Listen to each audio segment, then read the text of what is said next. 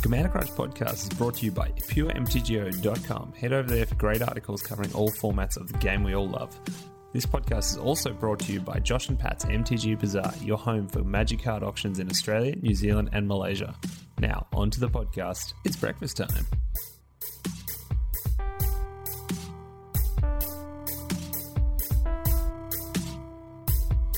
Welcome to Commander Crunch episode 37. You're here for your nutritious serving of tasty Commander treats on the regular. We're all about celebrating the culture, creativity, and community of primarily a favourite format of Commander, plus a side serving of entertainment, pop culture discussions for ancillary influences. I'm, of course, one of your hosts, Sam. I'm not joined by Cheshire this week. He did something to his back, bruised it, I don't know, jumping off top ropes, doing whatever. Anyway, not important because, as always, we're well, pretty much always these days, but we're joined by a guest, and our guest profiles are with the community and creators have become a place to share and explore the essence of Commander, why we play, in an effort to promote and celebrate those. We're joined by Brainstorm Brewery co-host, Magic Finance aficionado, master of the metaphor. It's Douglas Johnson, aka DJ. How you doing, dude? What's been going on? I am good. Thanks for having me on. I will say that's an honorable way to bow out for a week is some sort of physical injury. In addition to those list of things I am, I also train parkour, which is one of the interesting facts that yes. You know, someone asked me what parkour was the other day because they're like, oh, I thought it's just a thing they made up on The Office. I'm like, oh, really? You're kidding? Is that just YouTube parkour? No. Do you know the origin of the sport? Not particularly. I mean, I know it's a noble art and what's the difference between parkour and free running? Are they the same thing? So parkour is mainly used for efficiency of movement. It is mostly focused on how you can get from point A to point B in sort of a streamlined and efficient fashion, safely and effectively. And free running is sort of that, but what if we added unnecessary tricks and flips and just cool stuff? Not that there's anything bad with that per se. It's just fun. Like free running is just a lot more personal flair and just pushing the limits on what you can do and whether or not you should. The history of parkour, which you did not expect to tune into this podcast for, is it was created in the 1800s by French firefighters who needed to scale buildings to reach people effectively. In like obviously 18th century or 19th century France was a bit of like a clusterfuck of I don't know if that's my one PG-13 F word or not, but no, go nuts. I forgot to preface that. That's it's usually Chesh going nuts with the F and the C bombs. But I blow those. If you can just picture like the smoke cloud that is 19th century Paris, and what would happen if like a Chicago style fire broke out in the middle of the city. Like you have people who need to like scale those railings and buildings and balconies and whatnot to reach people effectively without that level of technology. So that's French firefighters are trained in something that's the word parkour is originally French. Wow. So that just sort of like as people emigrated to the US and the UK and it just sort of branched out from that, and then people turned it into a I'm not going to say competitive sport, but just like a sport in of itself. A discipline or something, but hence the efficiency focus, and that makes a lot of sense. And thanks to the education, because I mean it's like on Brainstorm Brewery where I learned what a microwave actually does when Jason kind of so eloquently put it. It's like actually explained it. It's like, didn't expect to know how microwave worked today. So no, I love that. But I mean, there's probably still a thing that I spent a lot of time skating, and there's a lot of that I miss, like skateboarding. And I imagine, do you still have the whole there's this, you talked about in free running where people are conquering things and like pushing limits of themselves, that kind of thing as well. I imagine you still get that in parkour in a like cathartic way. Like you're like, I don't think I can do this, but I'm going to, tell my mind to shut up, and while I bash through that wall of resistance. Yeah. Like one of my personal goals that I'm working on, that it's hard to explain without just like having a YouTube video of some 13-year-old Russian kid doing it. But like if you can picture just like if you can picture just like running up to like a railing and then jumping off of it with one foot and then sort of like jumping up to a secondary railing and then like swinging around and then jumping back onto the first railing. Yeah. Like with your hands. So just sort of like a monkey bar style, just like run up, pop up, swing, and then land on the, like precision land on the first bar. Dang. Absolutely terrifying, but oh yeah, and it's the type of thing that people probably make the analogy all the time. It's like, this is just Assassin's Creed, isn't it? And it's like, but no, there's another game I'm thinking of where there was that particular move and it was really hard to do, and it's escaping me now. Prince of Persia, but, Mirror's Edge. Yeah, a lot of that actually. You're right.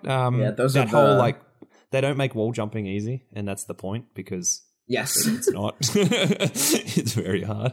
Oh yeah, like when I train, there's a lot of like parents and like kids that are like look through the window and like we get a lot of the like, oh, what are you doing in here? Because the instructor specifically chose the location of like next to a trampoline park. Yeah. So there's a lot of like foot traffic of people who are interested in that kind of thing. So. Yeah, there's a lot of like, oh yeah, I saw a kid do this in a video game, right? I saw this in Mirror's Edge / Assassin's Creed / like yeah, whatever. I mean, and that's why people are getting into it, of course. And it's oh yeah, for sure. Like no surprise, like yeah. I mean, Mirror's Edge was it for me. Like I originally played Mirror's Edge in high school, and I was like, this is neat. And then X years later, I was like, I kind of want to get back into this, and then I found a guy who help me train it.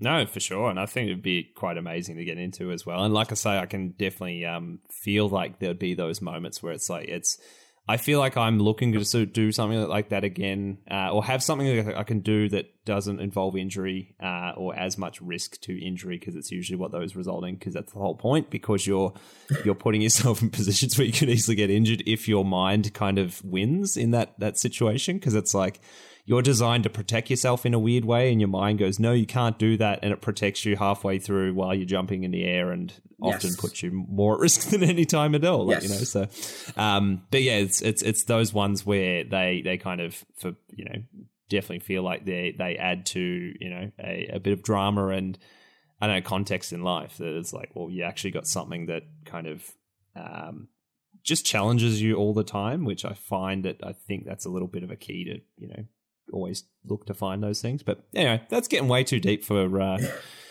a moment without talking about any Magic. So anyway, we'll move on anyway. But I mean, thanks DJ for starting us off with some kick-ass content. It's good. But let's see where other avenues we go from there. But I mean, we usually start off with Brewers Notes, but nothing particularly has changed especially in my brewing kind of circles. Or I mean, I played a couple of games in the last week, but I figure we might just get absolutely sunken into the main points anyway. But reason why, I mean, as everyone is who's a guest on this podcast is here, like DJ's got some awesome perspectives on finance, first of all, which is something that I don't do anything to action whatsoever, but find incredibly fascinating to watch and kind of be a part of, or like get a little bit like happy when one of your cards kind of goes up, or you buy a few cards, that's actually, I figured this would be a good card at some point, or I should have these before they're $40, that kind of thing. It's something that's more like I approach finance in Magic as like it's a recreational thing, but I know you make it your whole life, which is incredible, and have made a whole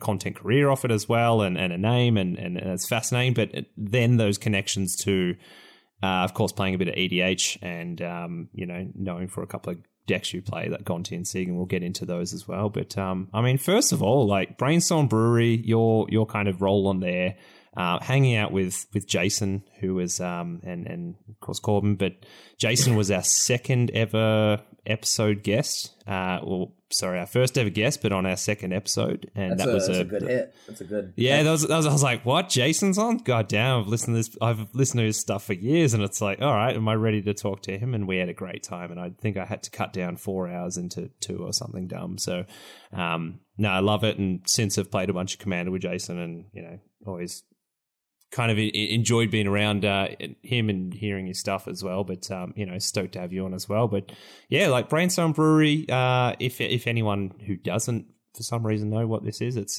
a finance podcast, I guess, for Magic, but it's got that style where it's very it's casual at the same time and relaxing, kind of great way, because you never know what you guys are going to talk about. There's, like I said, there's funny parts and everything, but has it been the last, even just year? I won't ask you for your full origin story, but how have you guys been going with everything and finance and whatnot? Oh, it's been fine. I have tried to rebrand as much as possible, and that like we are an entertainment podcast with a finance like minor. Yeah. I feel like that's this with Commander in a way, sometimes. Yeah. I don't want to, because there are other podcasts and other forms of media for the person that wants to be that Wolf of Wall Street style money talks, just like Uncut Gem style of like wheel and deal shark infested waters world where they want to like think they're on top of some sort of like throne or trophy or whatever. It's just like I just want to teach people who want to play the game more effectively, and like buying and selling cards full time is my job, and there is that aspect of like I need to do this business thing that requires a lot of money and or connections and or like deep levels of insight. But like I much have the opinion of like if somebody wants that sort of deep dive style or lesson or specifications of, oh, how do you do this really specific deep knowledge thing in the industry that nobody else knows, then they can ask me about that. Our content is much more focused on just telling you what cards in your collection are worth money that you didn't think are worth money. That's one of the biggest segments we do, is called Breaking Bulk, where we play this little guessing game of, oh, I have a red uncommon from Theros that is $3 that you didn't know about. Yeah. I adore that. Yeah. Yeah. That's definitely our brand that I've tried to cultivate. Yeah, and it's definitely been the some of the best fun. But that was always, I remember hearing Jason say that kind of thing for years. It's like it's not necessarily about making bulk coin out of it, because sure, you can do that, but it's like, let's make this game that's probably needlessly expensive. I mean, it kind of just happens that way, into something that's more affordable, so you can play more Commander, you can play more, like, if you really want to, standard, whatever, and have a bit of fun with it, and just learn a few things, be a bit savvy. But like I say, I've kind of just enjoyed it as a fan of watching things move, like watching the numbers go up, watching the numbers go down, and then trying to predict that as this like little kind of stock market that people are surprised, like people that don't play Magic, like, wow, the prices really go up like that, they're worth that much. I'm like, yeah, absolutely. Oh yeah, I have had that conversation many times. They're just bits of cardboard. It's like, well, yeah, but there's always the you have to find a baseline of like, okay, what information are we working with when we have this conversation? Because I've had this conversation with hundreds of people, considering I travel a lot. There's always the awkward person on plane next to you who wants to talk to you, or like like person at the airport who happens to see a shirt you're wearing, or like a buy that you're pricing out on the table or bar or whatever. Dio was like, oh, what do you do? Why are you? And it's like, okay, like phase one is like, do you know this is a card game? Do you know what Pokemon is? Let's start from there. Okay, yes, that's what okay. I go to as well. Yeah, exactly. That's Pokemon. Or if they come up and they're like, oh, Magic, I used to play that as a kid. It's like, okay, now I know what baseline we're working with. Yeah, exactly. And also, do you have your collection? Yeah. Also, here's my business card. I have gotten more collections than I would have expected, just by like, oh yeah, DM me if you ever like stop paying for that storage unit or whatever. Yeah, exactly. Unless it end up on Storage Wars or whatever. But no, exactly.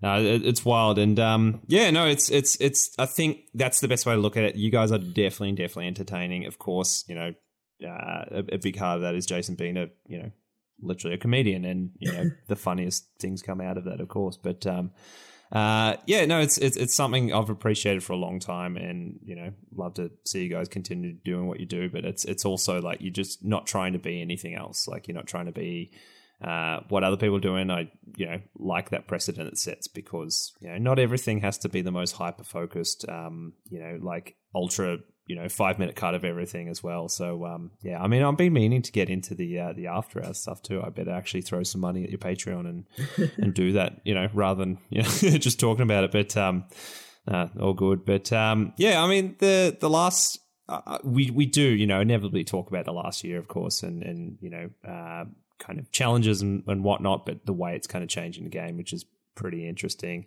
I mean, we are a Commander podcast. How much Commander have you been playing? Minimal, but I mean, I don't play Magic as much as I used to. Yeah, which is it's part of the industry in that like Magic is literally my job, so therefore I don't try to eat at the same restaurant I cook at, kind of thing.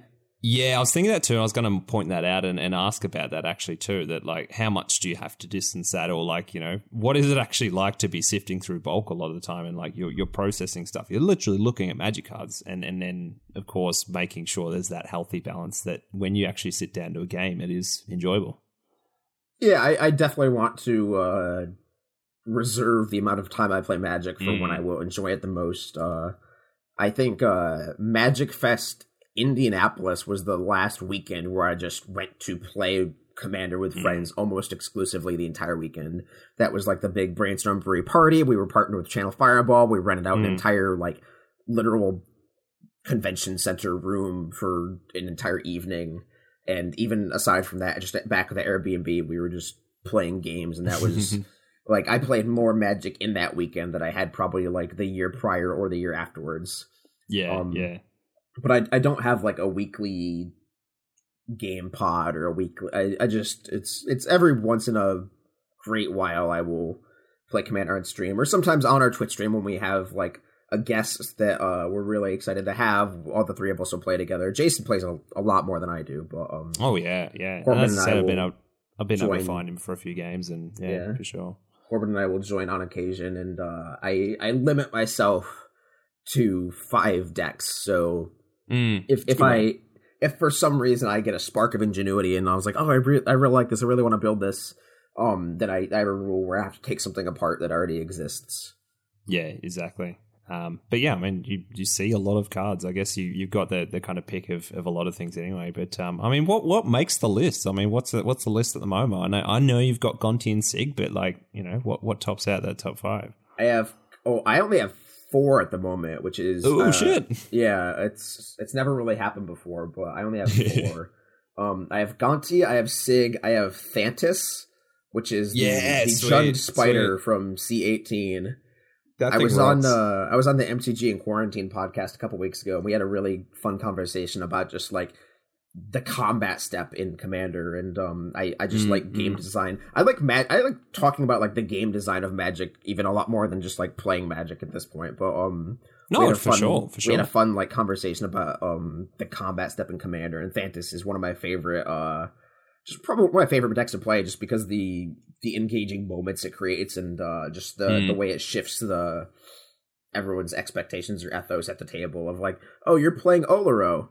Here's 3 5/5 trampling tokens with haste that have to attack every turn. You're an aggro deck now. Like, so I have Thantis, and then I have Selenia, which is the black-white angel from Tempest that nobody has heard of. Yeah, that thing rocks. Oh, respect for sure. But your point on Thantis too. It's that. I mean, the reason this game is for me just eternally interesting, and things keep coming out is.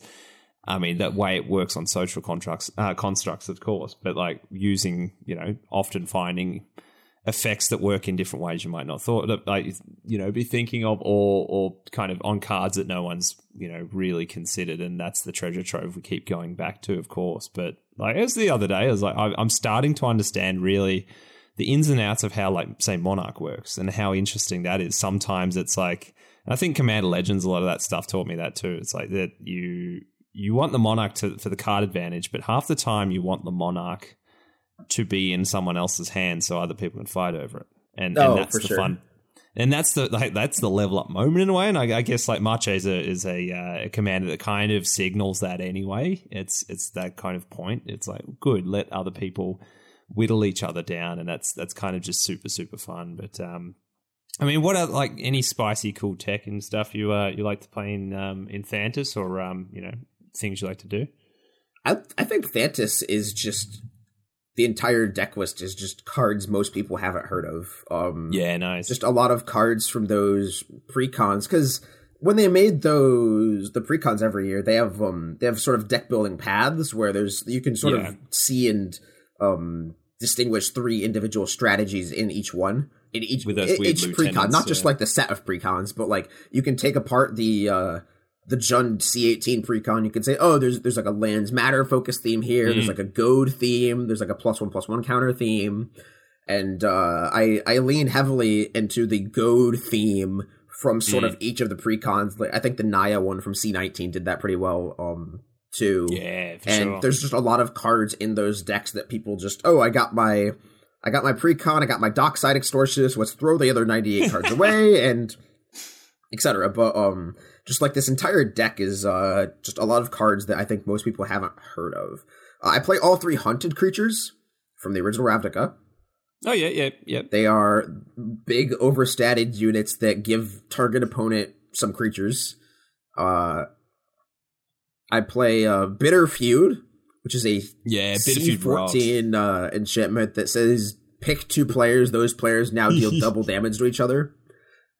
I love that stuff. Yeah, just messing with the combat, like it's kind of amazing. Oh, I haven't seen Bitter Feud around. Yeah, we need to bring that back a bit. Xantcha Sleeper Agent, just give somebody a 5/5 and have fun. The deck's very good at king making. It doesn't always. It's not necessarily built to just win every game, which I think is important. Yes. There's a lot of moments. It's just the one gif from SpongeBob where it's like Plankton and he finally steals the formula for the crap. He's like, I don't know. I didn't think I'd get this. Like, there's a lot of moments like that. I don't know. I didn't think I'd get this far where you're suddenly staring down the person that you gave, like, you played Primal Vigor and you buffed all their tokens and you gave the person like 18 elementals or something like that. It's like, I guess I die. I didn't. Yeah. I gave you these.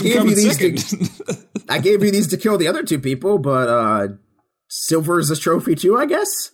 Exactly, and a few people come up with that to and a big point of the podcast is just like, I just want to like compile everyone's perspectives on Command and hopefully make a bit of a lexicon on like what, further everyone's understanding, I guess, of like what it is. But like a few people come back to that story, like that thing that's like play for the story and play for the interesting moments and focus on those. And, the win is secondary, of course. Like, I mean, in the casual Commander stuff we play, of course. But, and that's more fun than anything, for sure. I specifically designed the deck such that there is no card or effect that prevents people from attacking me.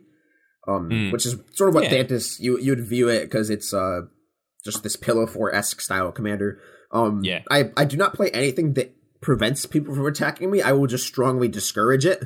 Yeah.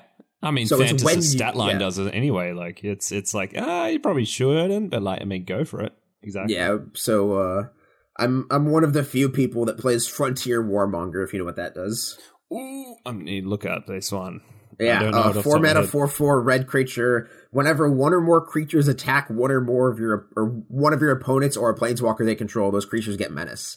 So it's as long as somebody is attacking somebody that's not me, everything has menace. Yeah, dang. I was going to say that I played the the Silver Core precon the other day, and that seemed to have a few effects. I guess the black ones are the ones you can grab there, but of definitely that ilk. It's like, well, you can attack whoever you want. It's up to you, but you get this amazing bonus if you attack someone else, and how powerful that is because of the implication. Yeah, totally. And it's like, guess what? That's another like weird analog for life. And what was it? Ryan from CCO was talking about it in a business sense, like make it their idea. It's like, yeah, well, there you go. Like, I'm going to lay all these things out and like, I'm a genius. I'm going to attack this person. I'm like, yeah, it's good. Go for it. As another card pops up on my my search, Agitator Ant. I remember buying this one recently. It's just like, I just love it. Dumb little. Yep, it says the word goat on it. It's red, and it says, what is it? Beginning of your end step, each player may put 2 1/1 counters on a creature they control, and goat each creature that had counters put it on this way. So like, yeah, sweet. I could do some tokens. Or counters. I was going to attack anyway, so why not? I'm just not going to attack this way. So I love that stuff. Bloodthirsty Blade. Yeah. Rite of the Raging Storm. That's a fun one. I was about to say that one, the Lightning Rager one. Oh, dang. Been meaning to pick up a copy of that. I played that in a game where somebody else had the 2-color Omnath. Yeah. And their elementals. Oh, no. So, which one is that? So, it's the 5-mana one. Creatures named Lightning Rager can't attack your elementals you control. But at the beginning of each player's upkeep, that player puts a 5/1. I love this one. The token is so weird. 5/1 red elemental creature token named Lightning Rager onto the battlefield. It has trample, haste, and sack it at the end step. They don't even have to have a sack outlet. It just sacks. Yes, it just gives a ball lightning out to everyone at their upkeep. But the Omnath player was very happy, and I was like, hey, the longer I stick around, the longer this thing stays in play, so... what have I done? Yeah, exactly. Well, that's the thing. It's like, we can beat up DJ, but not too much. You've got to keep you around. So, it's those interesting dynamics, right? And I mean, I've heard people talk about that Commander, especially as that format, has certain aspects that nothing, that is completely unique and that we haven't really seen in other games. And I wonder how long it's going to be before, would it happen that other games try to take a little bit of what has been the success of Commander, being the social game and that, kind of interactivity in a way that it's a little bit like it can be co-op, but it's essentially 1v1 4-player. I'm just interested to see that, and I don't know, like we were talking before the recording, there's like how important it is to have different card games or like just different games as perspective as well. Like they're often really valuable to go, not only as a relief, but just like, oh yeah, this is what this game does pretty well, and what this one does in a different way, and that kind of thing. But I don't know, like, what are your thoughts there? Like, as far as do you think there's anything that could try and be like Commander in the future, or like, or is there just like there's things that are uniquely just going to be Commander and no one can really touch that? I think there's a lot of games that can or already do emulate that aspect of Commander. The biggest difference is they're not card games. Yeah, true. Like true. Commander's a board game. It's not a card game. Yeah, Commander's a board game. Totally. That's a great way to put it. And it's a board game where it's like an RPG board game where everyone picks their own character and has their own win condition and rule set. And it's a game where people will have to interact with those rule sets against each other's customized rule sets and win conditions, and then just sort of engineer like a social experience out of that. That's right. And I'm not a board gamer. I have played minimal board games in my life, so I cannot give you metaphors or examples or anything like that. But like that's what Commander, I'm sure there is one out there that sort of tries to replicate that experience, but it's not something I have a name for at the moment. No, I think that's enough to say about it. Like, absolutely, there's a really succinct point that, like, yeah, Commander is essentially, a board game, and the origins of of Magic being that it's also a little bit of what was it? BDM said it was like it's poker and chess put together in a way. Like, it's like there's that as your foundation, and you throw that like the board game element of that, and that's why it's infinitely replayable. Of course, there's just so much interesting stuff going on for sure. But time will tell, I guess. For sure. I don't know. Anything else? I mean, I think you just like to. There's a point I remember when you're kind of like, having a chat on Twitter and stuff about like just different card designs is definitely something you gravitate towards, I guess, and the way things play. I'm guessing there's only a few things that ever stick out to you as like, oh, I really want to build that because of X, Y, Z. There's certain ways a card like a Commander may function. You're like, oh, that does something completely different. But I mean, any other facets you want to talk about, like the way, like you said, kind of mechanically or like the play design kind of works that you're particularly attracted to? One of my favorite cards that I think doesn't get played nearly as often as it should is, and obviously it's an all-star Athantis, Berserk. Yeah. It does. I think Berserk is criminally underplayed. And part of that is because people just don't understand the full facet of rules interactions and how the card can be played. part of that is, and I mean, I posted this on Twitter. I just posted a picture of Berserk. I was like, not enough people play this card. Send tweet. And a lot of the replies I got were, but DJ, it's $30. It's very expensive. Which, like, I get. And that is a understand. Like, there are people out there, there are players that say, I can't afford to play this card because it's $30. But if you look at the EDH data, it is in roughly 1% of all green decks that it can be played in. Yeah. And Sylvan Library is in like 18% of all green decks that it can be played in. That's right. And Sylvan Library is twice as expensive as Berserk.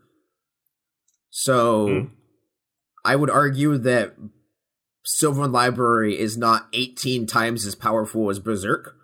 I would argue that. And Sylvan Library is not exactly like a simple card either. It is one of the most complex singular cards in the game. It's a joke where it's just like the rules interactions with that and like Chains of Mephistopheles and just all the other stuff from that era are just mind-boggling. Like there's probably like a quarter of each judge exam that is dedicated to this card. But like exactly. I think Berserk is just not nearly played as much as it should be. Because of that, just not people view it as like, oh, this is a Voltron card that lets me one shot something or one shot exactly. something. I put this on Rafik and then somebody dies. Like, but I don't want to lose my thing exactly. But there's the level 0 application of that. Then there's the level 1 application of I can cast this on my opponent's commander that's attacking my other opponent. Yeah, and now it's a Doomblade that also just throat punched somebody else out of the game, which is cool. Yeah, and that aspect I've kind of learned about, like, you know, if you know, how important it is that you can't necessarily, like, no, EDH isn't all about winning, but it's like, it's fun to think about, you know, what good ways to be efficient with things. And, like, you're going to be hard-pressed to do all that 120 life of damage across your 3 opponents kind of thing. And where you can, you know, that's very much a Thantis thing, but, like, where you can go, I stand to gain if I kind of make it a little bit difficult and put a little bit of resistance this way to make sure, you know, these other 2 players get into it, deplete their resources and deplete their life totals kind of thing. And Berserk's one of those ones like, oh, this person wasn't expecting to take double damage right here. And, you know, it pulls so much weight for 1 mana. Kind of insane. Yeah, and then you can also use it to, because of the way it's worded, it says only cast this before the end of the combat damage step. You can play it after the damage has been dealt. So you don't have to buff the creature when it's like they can be coming at you with the Ur-Dragon, and you're like, I'm going to take 10, but I can't take 20. So you take the 10 and then post combat damage step before, technically big air quotes, before the combat damage step is ended. You're like, okay, now it has double power and it dies into the turn. So it's still a green Doomblade with some few restrictions on it, but you can use it to just kill something that just hit you. You can use it to Doomblade something that attacked somebody else, and it's just so versatile. And yes, it is an expensive card for which there are few replacements that can do all the Swift's Army Knife tools that it does. But like, again, Sylvan Library is in 18 times as many decks, yet is only twice as expensive. So that's a ratio that doesn't like make sense math-wise. Yeah, I guess it's just that much easier to pass. You know, card value advantage, and then also just like stigma and kind of it's got a bit of, you know, mythical nature to it. People are like, oh, you need one of these, like this. Yeah, oh, for sure. Like EDH Rec is a very, very useful website, but it does have like a self-fulfilling prophecy to an extent of like yeah, exactly. feeding into the top 100 played cards are going to be the top 100 played cards because people look at the top 100 played cards and then add those cards to their decks. Yeah, it makes it homogenous, absolutely. But I mean, I always like to see silver linings to things. If the more that happens, the more I can sit there and go, cool, I'm going to play Skeleton Ship and have fun, and or play every wacky thing from Visions you've ever seen, and just enjoy it. I used to have a Skeleton Ship Infect deck. Oh, nice. Oh, Infect, that route. All right, that's a funky one. I've got one source of Infect in there, and it does pull duty. It's the what's the one has Khan on it with a headache? Corrupted Conscience. Yes, the Mind Control. Yep. Oh, it's nice. And like that's another card that I think that's a great lesson from Berserk, like you say. Like, look at cards in where can you bend the utility a little bit and play them in unexpected ways. It's little things like I use Ghost Quarter to fix mana all the time. Like, it's fine.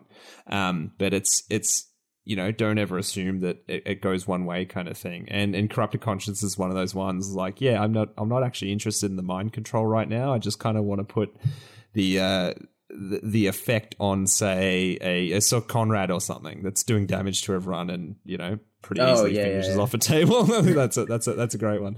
People don't like that. That's fine. But oh man, that's wow. Infect on Sir Conrad. That's yeah.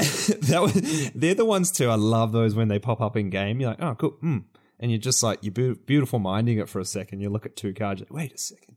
This is brilliant. It's like, do I like wave my hands in the air like Kermit and just like, show everyone how proud I was that I found that? Or do you like try and fly it on the radar a little bit? You're like, oh, I'm just going to put this on here.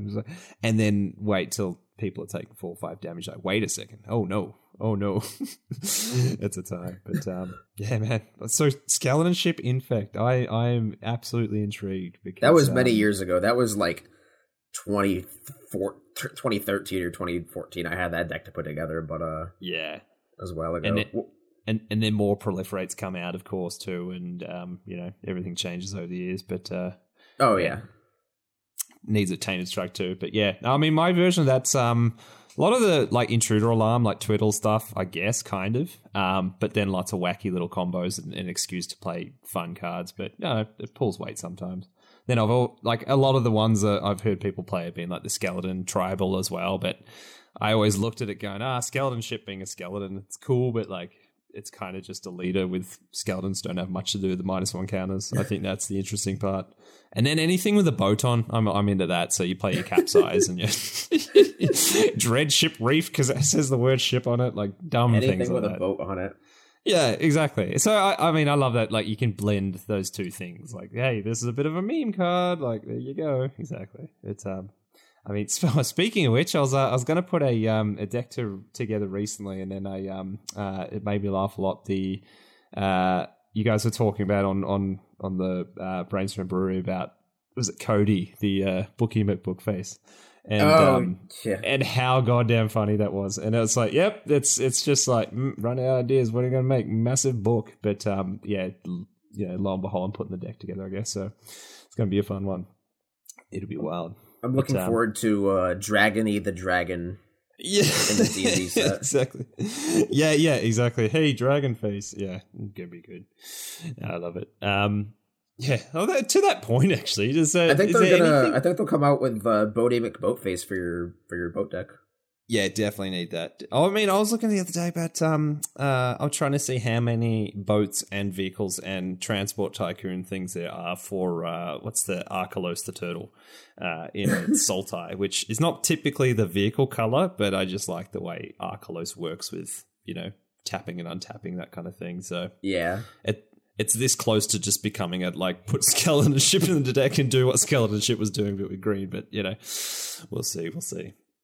Yeah, good times. It's I mean, kind of half a point there to kind of hinge off too. But as your rolling kind of Magic has a lot of been sent around finance a whole bunch, of course. But have you found it interesting to see that everything's kind of really, or a lot of things anyway, especially last year, but it's been leading up to it for a while, but have started to just like absolutely gravitate around Commander, and everything's it's the joke now. It's like, oh yep, Commander players, right? So if someone needs this stupid card, so it's $20 now, and especially those Commander sets. But how have you seen that change a little bit, especially the way like it affects the way you do everything? Yeah, for sure. Most of my personal business has always been Commander sales. It's changed a bit in that most of has changed to almost all of in the past year or so. Yeah. A lot of my job previously was arbitraging specific staples to overseas countries where they're worth more. So I would do a lot of North American and Europe arbitrage where Commander foils and judge cards and just like non-English cards for Commander are very, very cheap over there. But modern staples like Liliana the Veil, Collective Brutality, Kolaghan's Command, and a lot of weird ones too, like Hex Drinker, Fiery Confluence. Like there's just different metagames and different styles of play. Like blue cards are always way more in Japan because Japanese players like playing blue more as just like not even just as a stereotype. Like that's a data driven statistic of like I can get a lot more for Underground Sea in Japan than I can in North America or Europe, just because even just compared to like the percentage wise differences, like it's just blue cards are way more over there for some reason. And so like I've ceased a lot of that, partially just because of like changes in import export laws. Like Japanese stuff has like there's a lot of like stuff where it's harder to get stuff into the country from Japan nowadays. But like I used to just ship a package every week or so over to Europe, and now that's stopped quite a bit because I don't have as high of an influx of modern cards. I don't have people selling me their modern decks as often, but I have done a lot more of Commander buying and selling over the past year and a half. It's weird because when everything shut down, I expected to do not as much online Commander sales, but I've done significantly more. My sales over the past year are the highest they've been ever, which is something that was, number one, necessary because I didn't have a job at Magic Fests. And number two, just unexpected because the in-person kind of format, the in-person 4-player format was the last thing I'd expect to somehow win. It's like, yeah, exactly. And it's like, I'm still really, I don't know, like I'm still really like surprised that like a lot of people love their modern decks, that kind of thing, and their eternal formats, but no one's booting up Spell Table to play Vintage or Modern. Like it's still, it was, a lot of that was predicated on a or like kind of boosted by a one particular piece of technology or like, an application that kind of just really made that seamless. I mean, people were doing it before anyway, but it was like no one expected that. It's like, yep, the year of Commander, quote unquote. It's pretty strange, and now it's I'm interested to see what happens. I think you guys have spoken about it a little bit, almost that whole like the ground is rumbling for when things get back to normal, quote unquote, and people start doing tournament stuff or those more competitive formats, of course, like they're getting back into them, what that means for fetch lands, that kind of thing. And it's going to be interesting, but then also like what the pathway looks like, which is a very complex thing, but to what it even means to be a competitive Magic player these days, and as in the last few days, literally that changing has been an interesting one. But I don't know, like what are you feeling about that at all? Like it's like what's the future of competitive looking like in a weird way? Like, and what is that like? Are we going to see that die down, you reckon, or like are they going to just start printing everything to be for Commander? Or I don't know. It's going to be a strange one. Yeah, I mean, there's a lot of uncertainty even just regarding yesterday or yesterday's announcement and everything, or the day before, whatever it was. There's a lot of discussion points and rabbit holes you can go down. One that I don't think is talked about as much, partially just because like it's not in people's forefronts of their minds or their just like how they interact with the game. But as a vendor and somebody who was flying to different parts of the country every week or two, there's a very big like logistics hurdle for events coming back. And I'm not even talking about like the standard bullet points of like, oh yeah, COVID, oh yeah, like such and such, like safe CDC regulations, etc. But like the number of people who are qualified to run 1,000-person plus events like that, you can count them on like one hand. Yeah. Like you can count like the number of people who are from a data entry, logistics, and like event management organization standpoint. Like you can count the number of people who are qualified to run events like CFB, Channel Fire, but you can like that's a very small pool of people that have been doing something else for the past year and a half. Like They haven't just been like sitting in their empty living room, like looking at their watch, waiting for the bat signal to show up outside their window, like for them to come back. Like that pool of people is extremely smaller, if not gone.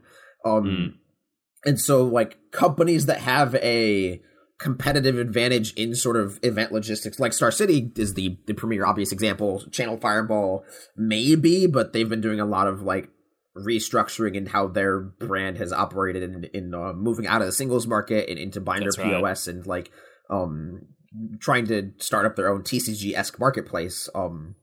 So like Star Cities obviously has the pole position here in event logistics, but like when having that conversation with Wizards and like thinking about, okay, what does competitive play returning look like? Obviously there's all the aspects of like, what do pro points look like? What does the dream that they're selling to be that like path to stardom or path to like being the big LSV / Reduke or whatever? What does that look like? But just all of that Magic card game aside, just from like how do we run huge convention center focused like conventions, but that's what they have to people, they have to be conventions and not just big tournaments where people go to play a main event. And we saw some of that in 2019 when things were on the not even downswing, when they, like the last few months before COVID hit, where there were Magic Fests and basically nobody played the main event. Number one, because the format sucked. But like that was the discourse on Twitter and or Reddit for the time was, wow, there's 250 people in the main event at GP Oklahoma City. What Magic is dying, etc. Like what's wrong with Magic? And why are these events dying? But like as somebody who was sitting at a booth at that event, it was not a small event. There was a ton of people in that hall, but they're all playing mystery booster drafts. Yeah, that's right. And that like was an asterisk footnote one, like that was a different... and that was how like Magic Fests were operating at that point going forward, was there was a lot of like, oh, screw the main event, I'm just going to do side events all day. I'm going to like hang around, try to meet cosplayers and or artists and or just... They were leaning heavily into that, like, this is not a tournament, it's a Magic Fest. It's a celebration of the game, Yeah, and I think that is definitely the direction that they're going to steer that huge logistical shit moving forward, and they need to find somebody who is able to run these convention-style events, less so with finding somebody who can, like, run a 2,000-person WE, Wizards Event Reporter software. So I think we'll see a lot more focus on those command-style fests, and I've ranted for, like, a good 5 minutes, but, like, there's another whole, like, rabbit hole, like, Zelda dungeon you can go down worth of content about, like, why Magic Fests, as they were structured, are better for vendors, and why Command Fests are worse for vendors. But, like, that's a whole different, I mean, even if you want to indulge a little bit there, because I'm kind of fascinated, and it's like, it's almost like, is it because it's kind of they're existing in spite of the fact, or like, I don't know, it's kind of a strange one. I mean, before we get in that anyway, but you mentioned about CFB too, and we had, was it Josh, the CEO of CFB Group and Binder POS as the new merger or whatever, on a couple of months ago, and we had a chat to him. He's a Kiwi, lovely dude, and but what that future looks like, and that big shock move of CFB changing over. And then ideally what it means, like they kind of put it in the perspective of, it means a lot more power to, a lot more, someone's looking after the LGSs, which seems good. And it sounded like you guys had that kind of point of view anyway, which I think you talked about that a couple of weeks ago. But it was that idea that, they're building things on that they're building the system for the LGS, and they want to run things through them, and you've got to essentially have a business presence and to kind of trade on there and have some credibility behind it, that kind of thing. But what he was saying as well, like we would, in Australia we're kind of starved for events. We always want them, and you can't exactly beg for events right now. It's like it's going to be some time, of course. But we're like, oh, will we see them? And they seem pretty confident. They're like, we really want to focus on events. So we'll see how that goes. I don't know how people go about managing events in this, this climate, of course. And I know you've said like you're kind of trying to predict or where you're planning to go out and, start to go back to those events or whatever, like as that goes out in the, however many months. But, yeah, it's going to be interesting for sure how much like CFB get involved as well. But I mean, yeah, sorry, but back to your point, like if you want to indulge a little bit into the differences of how Commander centric events will work financially, or your thoughts on those, because I mean that's what the whole thing's about for sure. Just very keen to hear what you have to say about those. Yeah. Also, as a sort of plug, not even for myself, but like I highly recommend, if you're not already following Michael Caffrey, he's the owner of Tales of Adventure. He's one of the smartest people in this entire industry, and one of the people I look up to the most in terms of like how they should run Magic as a business, and just like how you run that sort of style. But like one of the biggest and a lot of these points are things I've like talked with him about, or just like interacted with him and read. A lot of the big draw of Magic Fests is that you get to diversify your inventory to a huge extent in terms of what you're bringing and what sort of inventory you put out there to sell, because you have your modern players, you have your Commander players, you have your high-end players, you have your old school players, you have your casual players, you have your foil hunters, you have your people who want non-English cards, you have all these styles of players that are going to this Magic event, because you have to sate all of that different varied demand. Like foil, you can put like a foil like Torment of Hailfire in your case, and it'll sell. You're guaranteed to sell in like 20 minutes. And you're also guaranteed to sell your non-foil Jund staples, your Mox Opals, your power, literally everything, your dollar case, all of that. And like the scale of Magic Fests, and just like the pace and how they operate was what allowed you to have that cash flow and the volume of sales, and like shrinking down the overall grandiose size of those events, not only like restricts the number and type of players that attend looking to browse cases, like even from like a event logistics standpoint of like how traffic works within the room. Like if you have a Command Fest, like there's very outside of like the way the event hall is structured, if you care about artists or like other celebrity guests or whatever, like depending on how they lay out the blueprint of the room, like there's very little incentive for like Command player to leave that little like orange fenced in pen that they had. Yeah, exactly. But like if you have a Magic Fest, there's a lot more incentive, because you have rounds shifting, you have like you have constant like flow of traffic of like where players are going and like running across the room for their feature match, for their next round, for their side events, for their what have you, for their mystery booster drafts. And like you have that foot traffic as a vendor who spent like 10 grand on a booth for the weekend. That's right, yeah. And there's a issue for like if you're an up and coming LGS that finally has like the level of capital to be able to do something like a Magic Fest, your ability to vend a Command Fest is significantly lowered, because you don't have that foot traffic. You're still spending like a 5-digit number on a booth for the weekend, but you're not going to make that return. And if you do, you're just going to hemorrhage, or if you try, you're going to like hemorrhage money. And it definitely doesn't work in favor of like events with larger numbers of vendors, if that makes sense.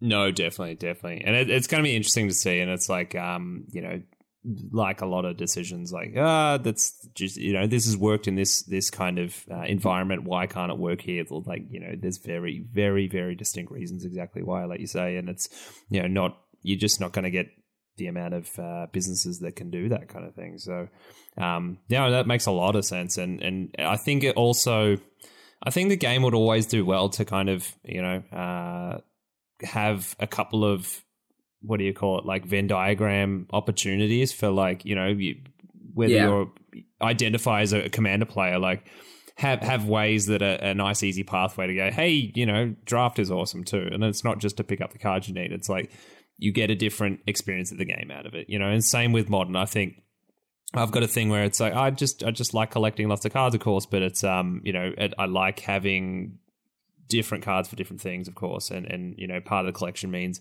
being able to put different Modern decks together, and they're completely different beasts, and that's fine. And I love that. And they scratch a different itch when they get there, but making sure that like those pathways are nice and clear, I think they do well to do. And then like, I think Vintage and Legacy are always going to be interesting, that it's like, are they just going to not be allowed, like, are they going to be closing off to newer players for, forever? I don't know. Like it's going to be interesting what happens there. And that's not even getting into reserve list and all that stuff, but the top end of finance. But like what you say makes so much sense, that it's like, well, having a vendor that addresses all of the whole span of Magic, and there's potentially a lot of, money in the kind of staples of Vintage, that kind of stuff. And whereas if you kind of boil that all down to Commander, like Commander's huge, but it's not everything, of course. And it's Commander players also like don't tend to sell their cards at Magic events, Magic Fest, exactly, unless they're trading like $50 cards worth out of a binder to get like their next Sylvan Library or the next big upgrade to the deck or whatever. But like there's so much more traffic in terms of like competitive players selling entire decks to switch their list up, or like just I had this standard deck from 3 months ago and I don't play it. But like, and yes, there are like Commander players that do that. And then again, like I'm talking about very 1%y like weird niche situations that most players like are. It's irrelevant to most players, but it's just like a thing that you can think about is like when you sell a Modern deck, when you think about like the number of transactions from like, again, we're just removing all most Magic context behind this and just thinking about this from like a logistics perspective. If you have a Modern player sit down to sell a deck, the number of cards, different cards that player is selling is so few than the number of different cards a Commander player is selling. Yeah, so if you have like two players sit down at the same booth, and we assume that the buyer was like cloned, it's the exact same buyer at both booths and their skill set's the same, it takes so much longer to sell a Commander deck than it does a Modern deck. And then like if you assume that your return on that is roughly the same, all other variables considered, like you're selling Modern Jund compared to selling your like Dinosaur Precon or whatever, or like your upgraded Gishath deck or your upgraded like Azami deck or whatever, like you're spending more time but the same amount of money on the transaction for the Commander player. Which means that if you make 50 transactions throughout the weekend of selling Commander decks and buying Commander decks, you make less money than if you did the same for like the same number of Modern decks or Standard decks or Pioneer decks or whatever format. So like Command Fest as a whole are just like not as good for vendors as the TLDR. Yeah, absolutely, full stop, for sure. And I think it even can kind of boils down to too, like, your timely fluctuations based on what's working, what's not, what's in vogue with, metas and that kind of thing. And it's a reason, my limited exposure to these kind of fests have been like, why hot lists and, kind of, I remember mine was like Dominaria, and everyone wanted to quickly pick up their, or sell their, what was it? It was that, but it was also it was $25, the enchantment that makes knights. Oh yeah, History of Benalia. Yeah, and it's just like spiked, and it's like people need them, and quickly like you're getting that chippy turnover, whereas like that kind of timeline doesn't really exist in Commander. It's like, well, it's a lot more, things can fluctuate based on like what releases, and spike that way, but it's not based on like quick, I need to play this now in my deck to go play this thing, and that's the bit that's interesting when that kind of takes out of the equation as the full ecosystem. I mean, especially buying, selling it. At Magic Fest anyway, and conventions, as I've loved to hear your kind of stories about, on this, and also throughout Brainstorm Brewery as well. But always fascinating to me, dude. That and the ecosystem of like how you get rid of those Commander staples after you bought them is different. Yeah, because most vendors who are selling Commander staples are going to want to sell them online after the event is done because you make more money off them there. You get to sell on like platforms like TCG Player Direct or whatever marketplace channel Fireball has, or on something like Amazon or eBay or your own website where you can have a markup for the Commander deck or for the Commander staples, whereas the modern system and the modern prices are like much more streamlined and cutthroat. Like you can't fill a display case full of Commander staples because like there's just too many of them. That's right. And like if you buy like, yes, you obviously have like your Cyclonic Rifts and your Torment of Hailfires, your fetch lands, your like if you go to EDH and pull top 100 cards top cards, and then you basically have them like by $5 or up, like you're gonna have your Smothering Tides, your Demonic Tutors, your Rhystic Studies, your Anguish Unmakings in the case, your etc. But like there's not enough room in a display case for you to be able to just like buy a Commander deck. You can't go to a Magic Fest and buy a Commander deck. You could. It might take like 6 hours of sifting through bulk bins to find like Wood Elves and Harrow and Tatyova and like Mind Stones and stuff like that. But like, again, that's just another like inefficiency of Commander on a scale, assuming that we see Command Fest styled in the same way we have in the past. Yeah, that's right. But, so I've got to ask you anyway. It's how what's your relationship at the moment with looking forward to going back to Command Fest? Like, do you have to get rid of any kind of? I mean, I know I had a thing where it's like, well, I'm just not ready to see that many people just yet, and kind of took a bit of time to get used to that kind of thing. But I know it's quite it's a bit of your livelihood and all that. But I don't know. Do you have complicated feelings about that, or are you ready to just jump back in? I mean, I'll still 100% be wearing a mask at any event I go to for the next probably like year or two. Yeah. And I am already vaccinated. Oh, nice. And I am thoroughly impressed at the shift in efficacy in vaccine distribution in this country over the past God, how many days has it been since January 21st exactly? Like, but I know, right? My word, yeah. Like it's been actually pretty impressive to see. Like our country's not doing very well with that. We're slowing right down, but for various reasons. But yeah. Oh yeah, I mean, there's hesitancy here too, and there's a frustrating number of people that are hesitant and or refusing to get vaccines when they're available. But like that tirade aside, I have been pleasantly surprised at like. I'm like, oh yeah, I'm a white guy in my mid-20s and I'm very healthy, so like I am obviously going to be on the bottom of the list of when you get when I'm available to get a vaccine. Like obviously my job is like traveling and to sell Wizard Squares. Yes, I get it. I'm last in line. That's fine. Women and children first kind of thing. But I was like, oh wow, I clicked a button on my phone and it said there's an appointment for the next day. That's neat. So I got it. I'm all set there. Wow. And it's funny because like a year and 2 months ago, Magic Fest Reno was the last one I attended. And Reno's not a great city. Like that's not on my top 10 list of cities I want to visit.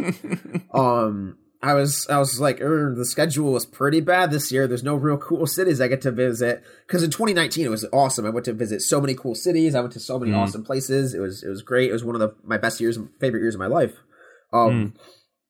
And then like 3 months into, and I'm in upstate New York for context. I'm like near Canada levels of New York. And And I was like, after Reno, I was like, man, I don't want to go back to Reno, man. And then like 3 months later, I was like, I would drive to Reno. I've heard people say that. I mean, I would drive to Reno for a goddamn PTQ. Yeah. So there is actually a convention. There's an event called TCG Con in Florida coming up at the end of next month. I am undecided if I'm going to that. If I do, it might be as like a consulting gig for a company. Or I might just like fly it solo and just sort of like grind and just like reacclimate myself to the entire like environment kind of thing. So I do feel comfortable going to an event like that. And I think that the first event I go to will sort of be a litmus test for the rest of them going forward.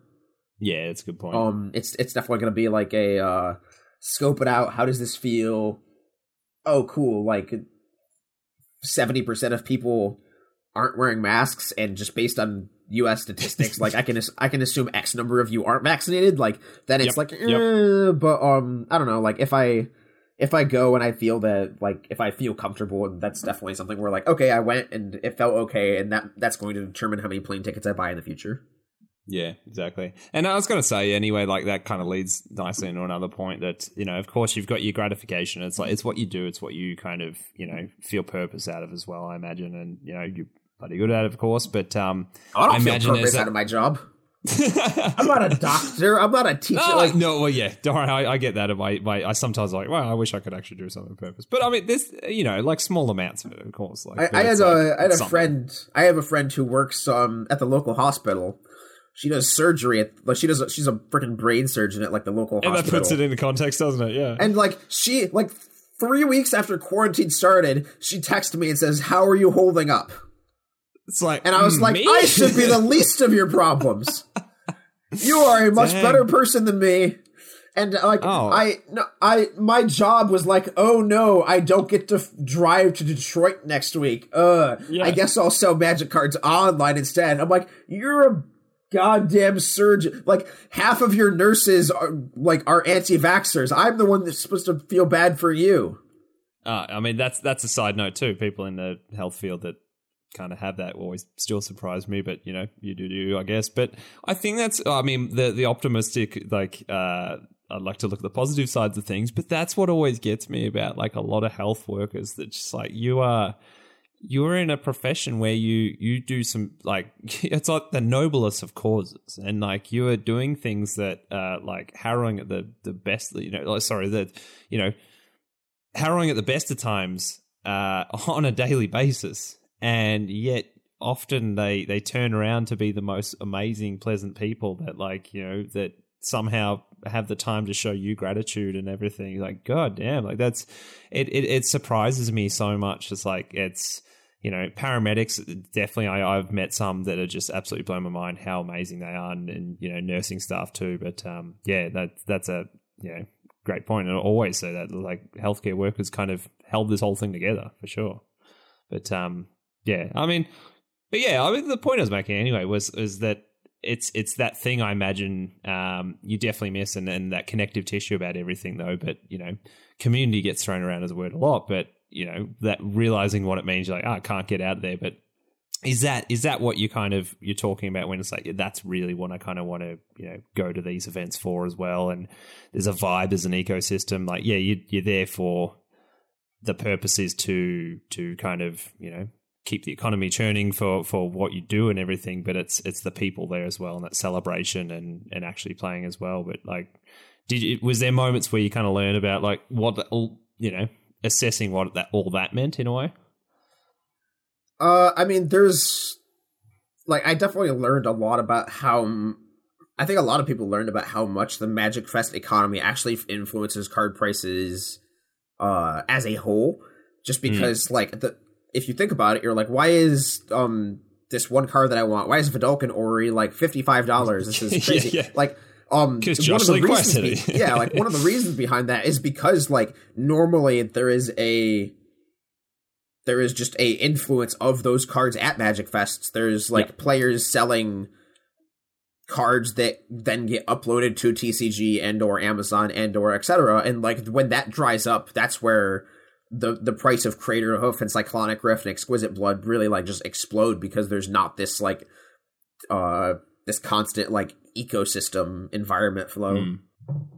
Yeah, interesting for sure. I was gonna say too, it's like, I mean, one of these last ones like semi unrelated, but it just got me thinking about it as well. But we kind of had that little chat at the start about or just before recording, the whole idea, like when you have your moments like, well, you know, getting so absorbed in Magic where it becomes like there's so much going on, be it negativity, whatever, but like those moments where you got to investigate and take a step back. But like, I mean, how much have you had those, and have you had to like investigate what that, you know, kind of distancing yourself from Magic as well? Oh yeah, absolutely. There's definitely a work-life balance that you have to create and sort of decide for yourself. In that, when I was in college, I did not have that.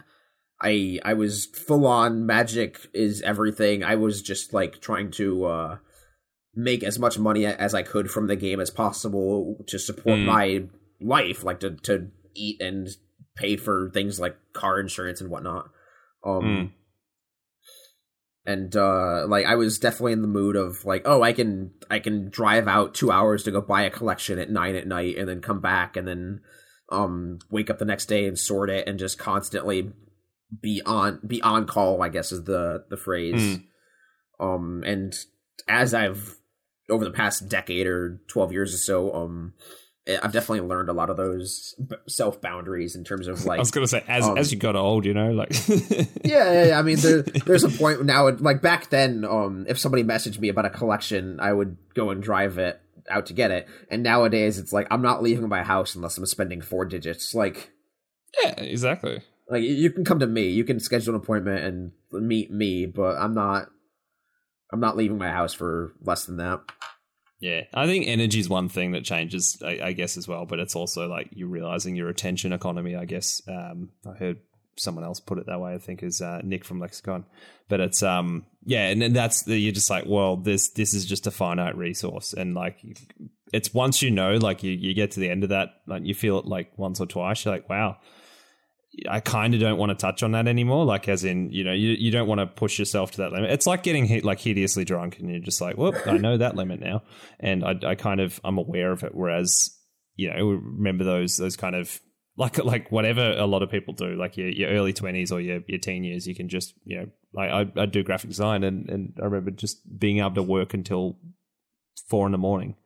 just to do cool, like, you know, artwork for bands, not get paid anything. And you're just thriving off nothing. And it's like, now you start to put a bit more value on things, of course. And it's learning that, you know, everything is a finite resource, of course. But yeah, for sure.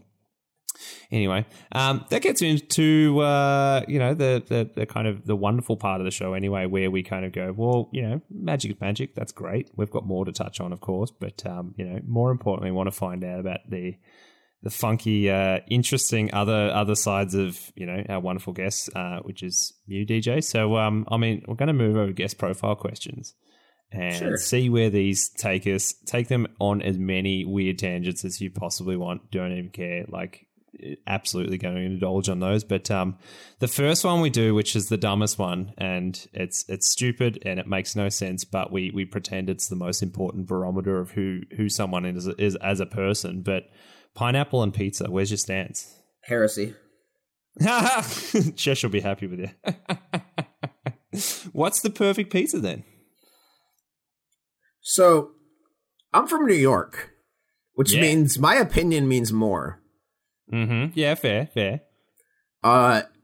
Just strict like, you have to go to New York City and, like, just get something off of, like, a street cart. That's like the slice. Yes, just get a slice from like a street vendor, pay the $3 or $4 or whatever, and just like regular old pepperoni, cheese, bread, tomatoes, like just pepperoni. That's the idea. You can get all artisan with it and weird and whatever. That's fine. But like I'm not a wow, let's combine pizza and fruit salad. Like, no, that's not how it works. Yeah, exactly. There's a quality to simplicity, and especially just when cheese or pepperoni.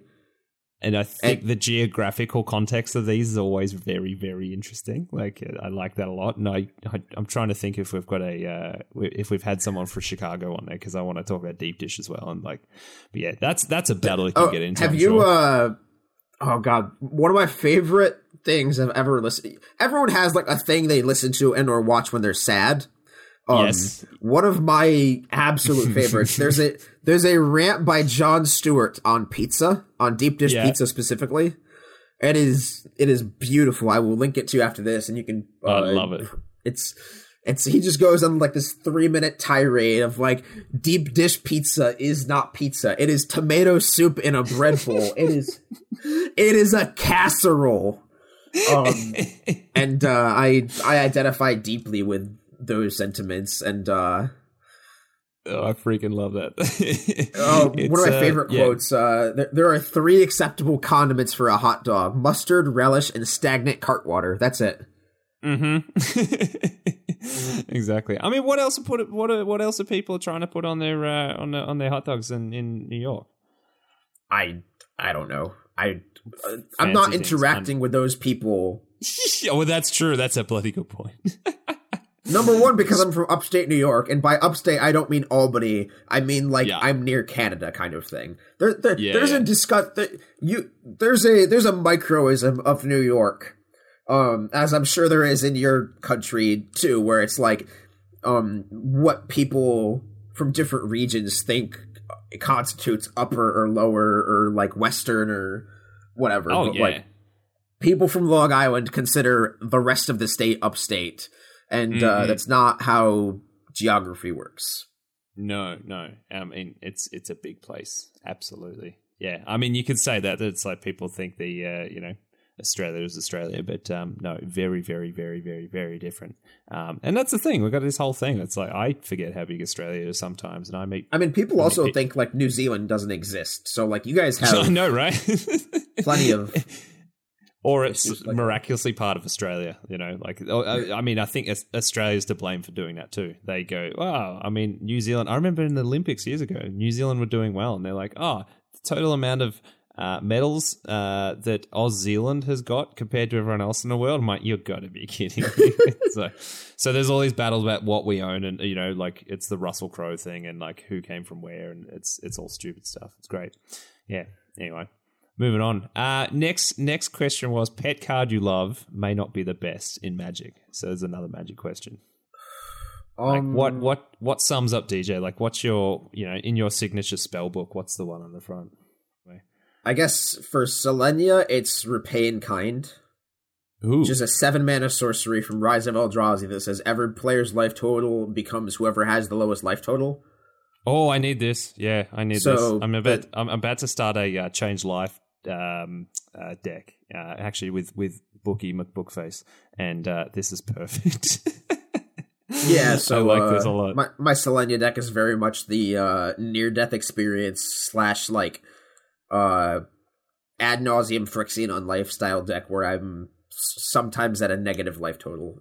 Oh, like I remember Jim from the Spike Feeders talked about the Lich style decks, of like how incredibly cool and exhilarating they can be to play, and it like got me thinking about it's like, how about you design a few things to be like, hey, it's completely cool to be -10 life. And I've got I definitely play like a Eternity Vessel, like have 39 counters, then pay 38 life with Wall of Blood, and then sack Children of Korra, and then play a land, gain 37 life, but I have Sanguine Bond in place, so somebody dies, kind of thing. Like that's what this deck is. Oh, I love that. I've been trying to brew something with that same kind of ilk. It's like with Tainted Remedy, where it's just like, just life burning people kind of thing, and they're exchanging life totals. So, that's hot. That is For like Sig is one of the decks that's closest to my heart, because I get to hipster and be like, I built Tribal Rogues before it was cool. Yeah, Zendikar Rising. That's true.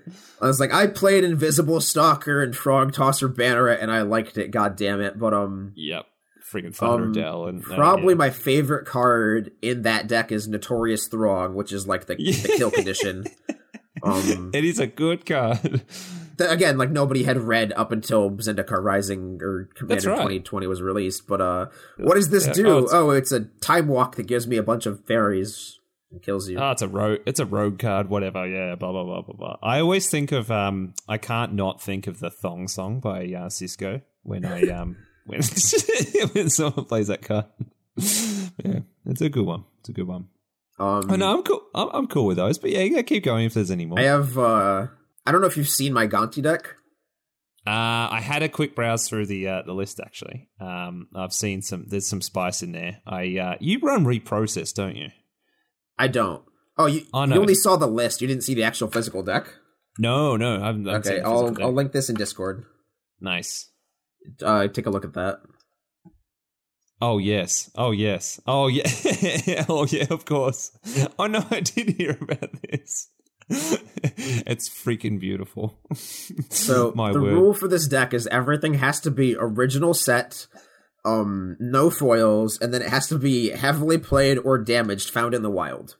Yes. And I would say this deck is one of the biggest things that helps me avoid burnout while working an event. Because like I get desensitized. It's part of the job where you get desensitized to cool cards. Mm-hmm. Like I'll buy Lotuses and Power and like high end and crazy weird old stuff and I'll do like $10,000 transactions while I'm behind the booth, and it you just like it's magic cards, it's cardboard, it's numbers, magic it's money. Squares, yeah, it's money, whatever. So like it lets me get excited when I find something that goes in this deck. Gonti's Russian too. Gonti is Russian foil, still in the pre-release package. In the wrapper, it's perfect. So like if somebody comes across with like a destroyed copy of like Hedonist Trove, which is probably like my signature spellbook card, Hedonist Trove. I was gonna say I saw that in the list and I was like, ooh, that's a spicy one. That is fantastic, actually. Yeah, so every now and again somebody will come across me with their binder at a GP and it's like, oh, you don't want that. You don't want this wrecked, destroyed copy of Torment of Hailfire. And I was like, oh, you don't understand. I need this. So and I play it unsleeved, of course. I bridge shuffle it, just riffle shuffle, whatever you want to call it. And watch people cringe, it's perfect. If you can see the Mana Crypt, I was going to ask about that. It's got like little like marks on it. Like I keep track of my coin flips with a Sharpie. So if I win, it's got like a little scoreboard on it, wins and losses on coin flips. This is amazing. This is like a shot of kind of refreshing. I don't know what the drug is, but like it's pure creativity and like or just refreshing kind of perspective of what it means to play on these pieces of cardboard. And have people like done so? What, someone's murdered that Mind Stone? Yeah, the mana rocks I bought from Dan Bach, who had blacked them out for his own commander deck, which I came up with this. And he's actually got a similar deck. We came up with ours independently of each other, but I bought them all. Did someone color in that Demonic Tutor? Is that the? It is alpha inked, so it is alpha, but it was alpha and like had the borders were roughed up at some point, so somebody inked over the edgeware. To make the Alpha Demonic Tutor look consistently black bordered. So everything in this deck, I've played it unsleeved, if that's what you'd consider damaging it, but everything came as described, as is. And I'll get comments like, but how do you play that unsleeved? All of your alpha basics are rounded corners, and your Soul Ring and your Demonic Tutor it's like, but you can tell what card's coming, and it's like. I like if you're not going to play Commander with me over that, then I don't want to play Commander with you. Like, yeah, exactly. Like, oh yeah, I'm going to play this deck and then try and get an edge by knowing a land's coming. It's like, I think my thought would be like all the cards average out over time. They all find the border radius of those original ones. Yeah, like you can see the Cabal coffers you can see the Cabal coffers is basically rounded corners, and it's like technically if I paid attention, yes, I can tell the Cabal coffers on the top. And you know what? I'll tell the table that Cabal Coffers is coming up. Like, I don't care. Like, Yeah, exactly. I thought that swamp was a Glasses of Urs, and then I recognized the art. So, yeah, nice. Oh, nice. yeah. I was going to say, so this appeared on, what was the, I haven't been on Reddit for way too long, but, which is probably a good thing, but, what was the MTG Gore? Yeah, MTG Gore. I missed that. Yeah, somebody tagged me and said, like, that I should post it, so I did post it there at some point a couple years ago. It's perfect. It's perfect. No, I appreciate that so much. It's but yeah, dig it. Hedonist Trove. That was, I mean, like you said. Now I'm just thinking about that card. I'm like, yeah, I'm going to play that again. Then, oh yeah, I saw on Twitter. Was it the other day or today or something? That you moved the. Did you find a home for the Eldrazi Temple? Yeah, that was. I posted that tweet because I got the sale notification. It's been on my TCG store for like a year or two. Beaten up. So, what was the condition of that one? Just absolutely hammered. Damaged. Yeah. I mean, I listed it with a picture. You go damage, yeah. I listed it with a picture. TCG lets you list cards with photos, so I specifically like took pictures of it and yeah. I was going to say, do you do this description of that one? Because it had that. I was laughing at that bit where it said one of a kind. Oh yeah, I had a friend of mine who was doing some work for me listing cards, and I believe they wrote the description where they wrote like "chewed on by Ulamog" or something like that. I love it. That's perfect. Yeah, oh, good. That card like came from a collection. I bought a lot of damage stuff. There was like a 20 or 30 cards that had like got left out in the rain or something like that. So there was like a set of fetch lands, like. There were Chalice of the Voids in there. It was a lot of like random modern staples that I just bought, and they were like in a plastic baggie that had been like soaked through by the rain or something like that. And we peeled them out, like left them to dry, hit them with the hair dryer kind of thing, and eventually listed them all on TCG. And they all slowly sold over the course of like 2 years. That was the final one to go.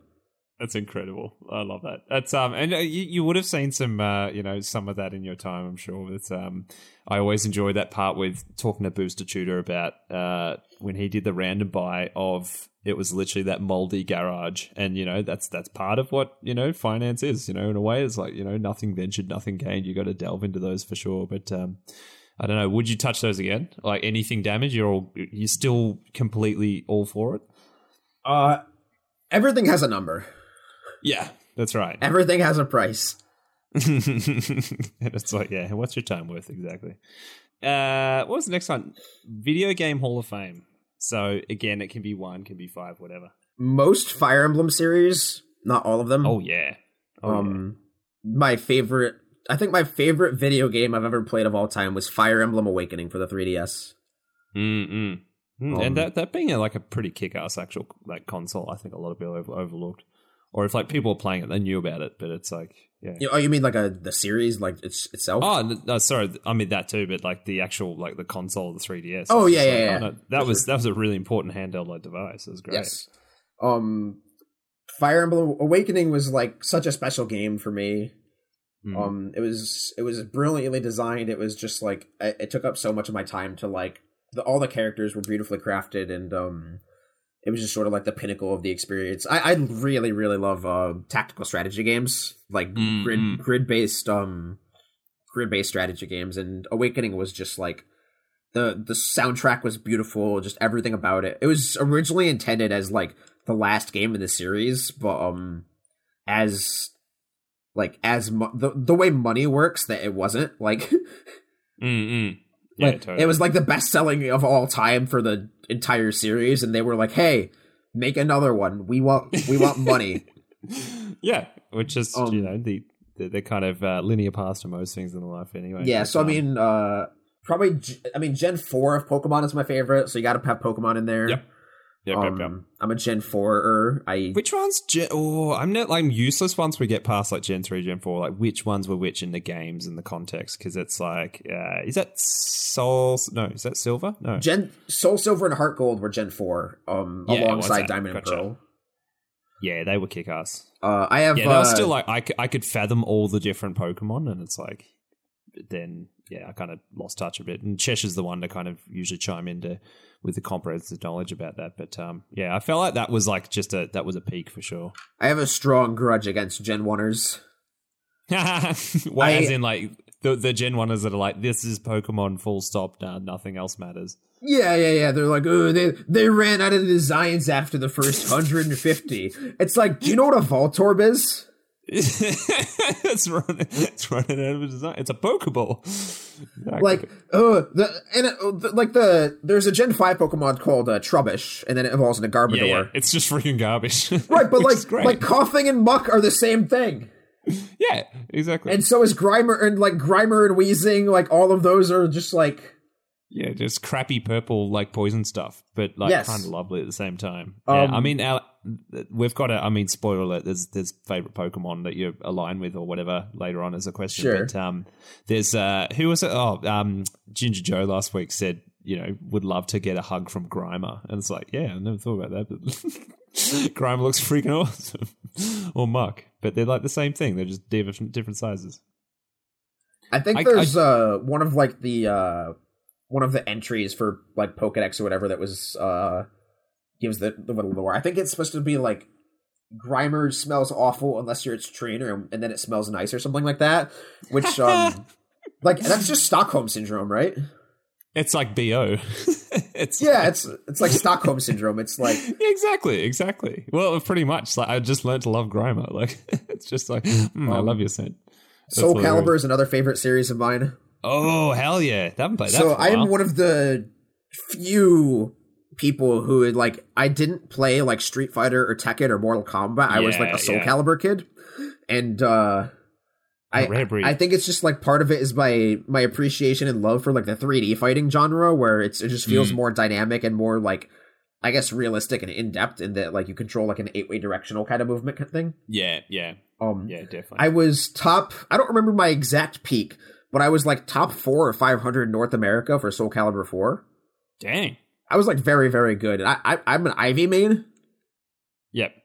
So yeah. Interesting. I mean, that was my next question too. And that's always like as far as I know, my limited kind of Soul Calibur experience, like a just different flowy kind of way to play, I guess, Yeah, very long range, very tactical, and very convoluted combos and stuff like that. But I got into this argument with a couple friends of mine a while back where like I was advocating for like 3D fighters like Soul Calibur over Street Fighter kind of thing, and somebody was like, "Oh, Street Fighter is the better game, etc., etc."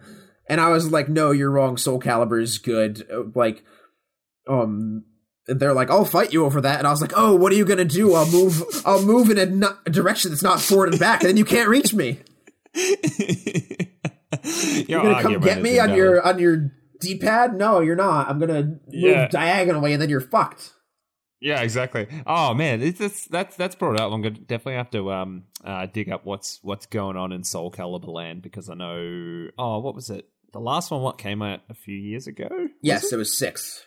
Yes, 6. I'll have to. I played 4 the most. 5 was. I think same. 5 was okay.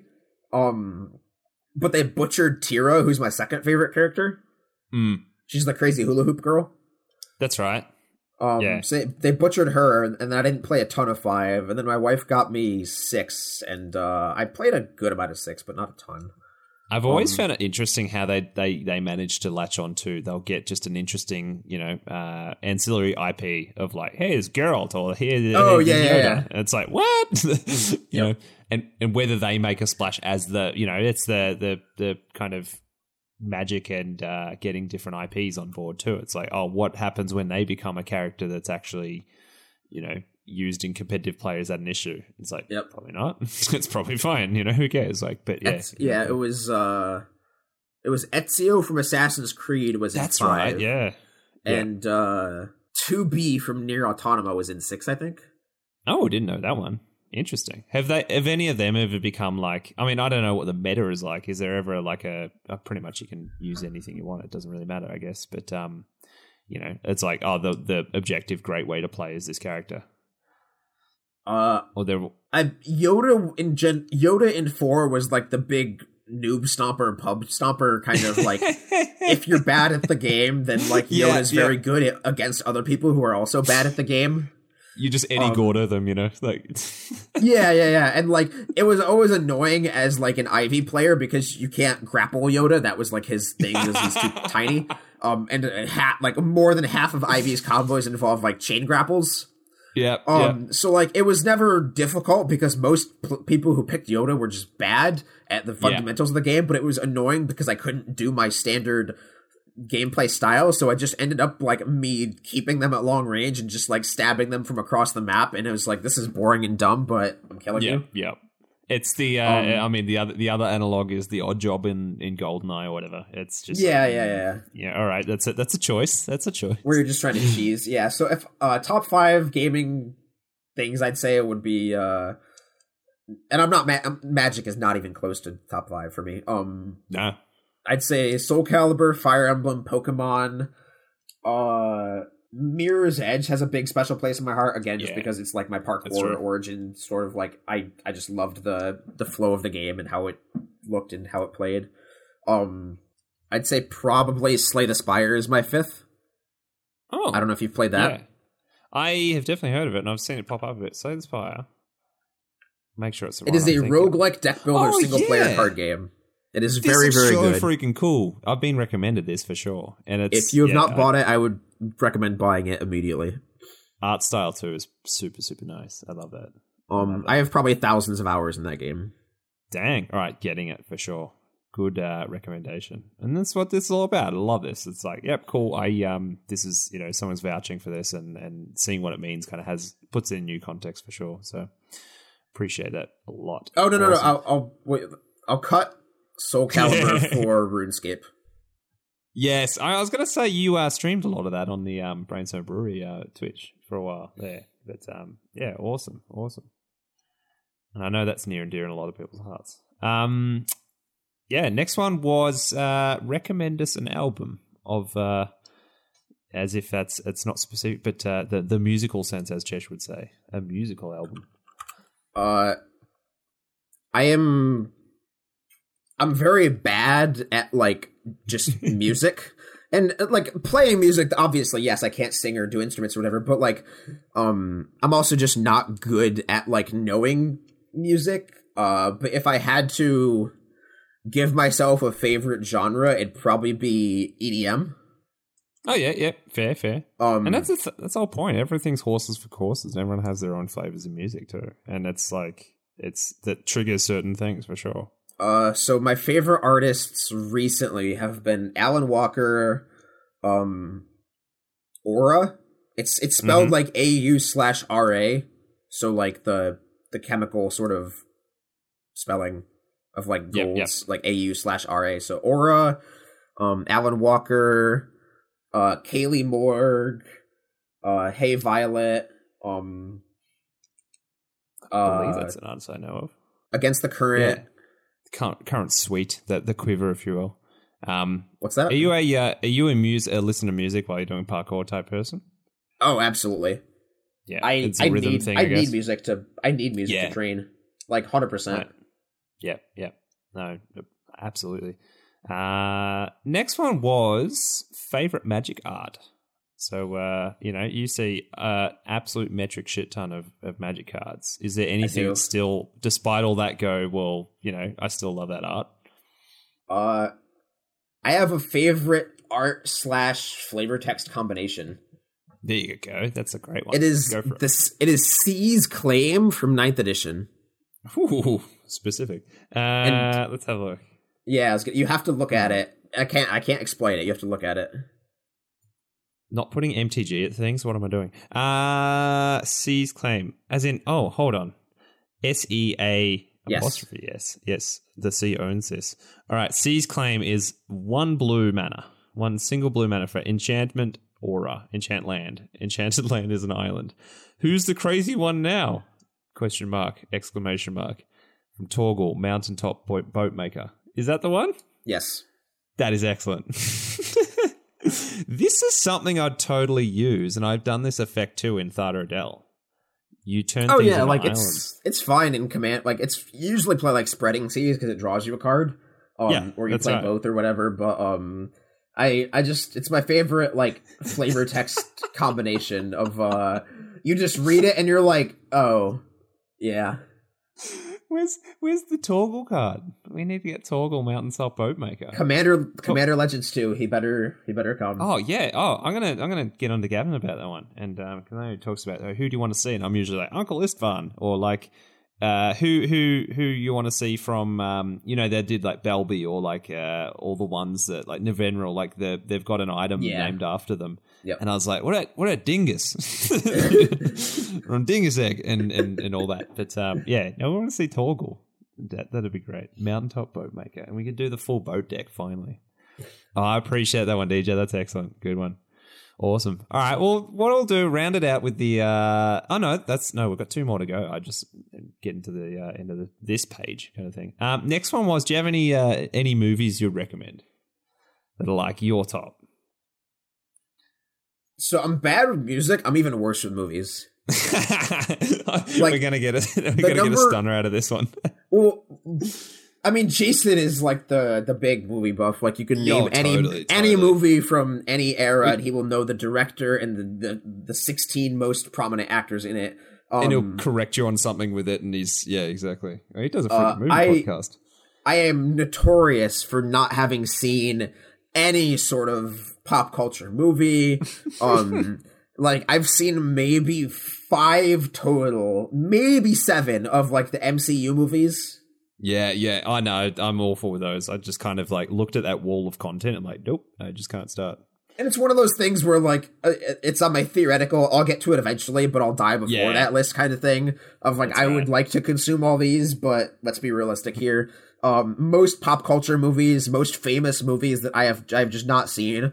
My Christmas present to my wife this past year was watching all of the Star Wars movies with her for the first time. There you go. So that was your was first time or your wife's first my time? first time. She was for 10 years. She's been like, you need to watch Star Wars. You need to watch Star Wars. You need to watch Star Wars. And then I was like, I'm saving this as like a tool in my gift giving arsenal.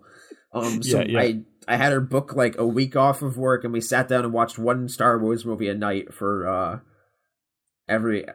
week or so, and it was fun to like live tweet my reactions to them as like a 26-year-old person who's never seen any Star Wars movies, and I saw them like in an order that Twitter recommended me, like the machete order or whatever. Yeah. So I was like it was like, I think it was 4, then 1. It was like 4, 5, then 1, 2, 3, 6. I think is what we did. Oh, that's interesting. Yeah. And then we watched 7 and 8. I haven't seen 9 yet. I think we're gonna watch 9 this week tonight. I've heard bad things about it, but I'm also ignoring every opinion anyone's ever had about Star Wars. Well, because they're different contexts, aren't they? Like, there's someone that's waiting 20 plus years or something for something, and then just putting unrealistic expectations on it, whatever. Yeah, it's totally different. Exactly. So, like, my hot take is that, like, I think all the prequels were better movies. As somebody who saw them all for the first time this year. Ooh, interesting. I like it. Just as I just felt like the acting and just like the animation and just everything was just like, this is cooler. Like I get that like the 4, 5, and 6 were like groundbreaking for 40 years ago or whatever. Like I get that in context, but like as somebody watching all of them for the first time immediately, I was like, you can't top the Darth Maul fight. That was fucking sick. Yeah, exactly. That was the coolest moment in the entire series. That piece of music. And like I've already gotten into a couple prequel arguments where somebody's like, yeah, prequels suck, and I was like. Or there's the whole high ground meme, right? Like the high, and I thought that was like one of the unironically coolest goddamn moments in the entire series. Yeah, everything has to become a meme these days, and people go, "Oh, it sucks," and it becomes, they rid the they suck the importance out of it. Yeah, or whatever. Like, it's like, no, it was a dramatic moment. You think about it, it's freaking. He just trained this person up, and it's just like, I put everything into you, and now you're just like, you're trying to attack back, and I'm like, I'm giving you one last hand, and it's like he's really freaking upset about it too. Well, so and it's like, I feel like there was a big moment that I'm sure somebody has mentioned somewhere on some blog, but I haven't delved deep enough into the Star Wars like universe to just read all of the content or the commentary. But like as somebody who was watching it for the first time, like, and who just saw like episode 1 days before, like that was how he killed Darth Maul, was like he didn't have the high ground, and then he did a cool fucking backflip, and then he beat Darth Maul. And like, that was like, he obviously told Anakin that story. He was like, as they're growing up, he's like, dude, one time years ago, I did this cool sick backflip when the enemy had the high ground, and then I won all because of it. And then Anakin was like, I'm gonna do the same to you, motherfucker. And he was like, nah, I'm the master of that move. And then like, it was like a big like, Icarus moment, right? And I was like, that was so goddamn cool. Where like he thought he could do his teacher's signature move from the Darth Maul fight, and then it didn't work. He just nedgered him or whatever. Like exactly, and it's like, no, you're dead right. I've not even thought about that, and it's like, yeah, it's exactly the same thing. And it's like, or is he actually trying to pull the wool over his eyes and go, oh no, that's I taught you how to do this thing, or like I told you that I did it, but it's like then trying to go, no, but it's all about the high ground, and it's like, no, it's not. So, but I mean, Star Wars movies aside, probably my favorite movie that I've ever seen is Good Will Hunting. Yeah. It's not a recommendation because everyone's like, any movie that I could recommend, you've seen. Like, that's a good point, actually. It's like, I think maybe I rephrase that thing anyway, but it's generally that. I just wanted to hear, something that kind of was great to you. But yeah, completely agree. And I try and watch that movie maybe once a year or something, and it's just always unreal. Like, yeah, incredible movie. Yeah. Watch some Robin Williams movies. I've been on a bit of a binge with Robin Williams lately, but we'll get into that. But I'm much more of an anime guy. I'm a weeb. Oh, nice, yeah. I mean, it's it's an amazing form of kind of what do you call it, storytelling and everything. Yeah. So if you are looking for anime recommendations, I have a spreadsheet I can share with you. But like, that's not even a joke. I have an anime. A friend of mine was like, DJ, I need something to watch, and then I made a spreadsheet. So what kind of anime you want? And that's the thing. It's like anime ain't anime. It's like it can be anything. Yes. Like I was getting to what's the one? Mushishi. Is that the one? It's like I don't know. It's about kind of. It's a bit more like about spirits and making sake and stuff. It's very, very interesting. But no, for sure. Next one was this one, as I alluded to, favorite Pokemon. Do you have one you align with? My top three are Roserade, probably Electabuzz, and then Electivire, not Electabuzz. Electivire. Electabuzz is dumb. Electivire is cool. And then Jigglypuff. Yeah. Are you a Jigglypuff player on, do you ever play Smash Bros? Oh, you know it. I have been a Jigglypuff main since Melee. Mm-hmm. It's like there's something really freaking like just worrying when someone's like, yeah, no, we're all about Jigglypuff. It's like, all right, you know what you're doing. It's like, you absolutely know what you're doing. Yeah, Jigglypuff's a beast. Absolute beast. I just had to look up Roserade. I hadn't actually seen Roserade. Something to do... Oh, no, I was like, anything to do with, like, Oddish and those ones? I'm like, nah, this is just talking about flower Pokemon in general. Yeah, Roserade and Electivire, one of the reasons Gen 4 is my favorite is because it, like, breathed new life into previous evolutions. That's a good point, yeah. So there's a lot of Pokemon that were just, like, dead in the water, and then Gen 4 came along, and they gave, like, 20 Pokemon, like, cool evolutions. Yeah, exactly. It was like, didn't Tangela get a different one? Tangela got Tangrowth, Togepi got Togekiss, awesome. Magmortar, Electivire, Rhinon, Rhyperior, that kind of thing. That reminds you, you haven't tried out the new Snap, have you? I have not. It's not my cup of tea, but no. I thought about. I remember being Yeah, I mean, apparently it's really good, and I remember playing on 64. I'm like, wow, I don't want to play a game about, taking photos of Pokemon, and then like, oh, this is actually pretty fun. And so I imagine the latest one's a bit the same, where you're like, it'll find a way to delight you for sure. Yep, love it. And to round them all out is the classic one, but in a few words, what does magic mean to you? And this will be an interesting one. I would say at this point, it is a job first and foremost. And that's primarily because like I have mostly like detached the community from like magic. Like the magic community, like there's a lot of obviously goods and bads. But like that's not necessarily what magic is to me. Like, I think the community would exist without Magic. So, like, for me, primarily, it's a job. For some people, it's an escape. For some people, it's, like, this strategic puzzle to solve. For some people, it's a competitive outlet. For me, it's a job. Like, I buy and sell Magic cards as a living, and I have done that for over a decade at this point. And, like, if for some reason I was, like, forced to sell all my cards or, like, get out of the business or move into a different industry, I'd probably still have, like, those same 4 decks I have, but I wouldn't interact with the game on a deeper level than that. Yeah. And I think that's a super valid way to look at it. And that's the kind of context I want to get out of this. It's just like, everyone's got a different relationship with the game for sure. And then also getting comfy with the fact that it's like, guess what? Hey, it's probably good if you know, if any one person is just like, what? I, like, have connected everything of my life source to this game in a way that, like, this is run by a company trying to take your money. Like, it's... You know, that's something we just have to accept, and there's going to be reality potentially when the game just dries up, and that's fine. Like, it's, you know, I had a really good conversation with Jason and Corbin on this. It wasn't a conversation so much as a rant, as per my MO. But I think as prices increase and as you witness, like, the numbers that your collection is worth going up. It is well worth taking a stock. And it's hard to put into numbers the amount of entertainment value you get out of something. That's right, yeah. But it is worth attempting to do so and just compare and contrasting the expected value you can get from your collection through other games or other media or other entertainment sources. Because it's worth, like, and again, this is going to be different for everyone. It's a different equation. It's a different just concept of everything.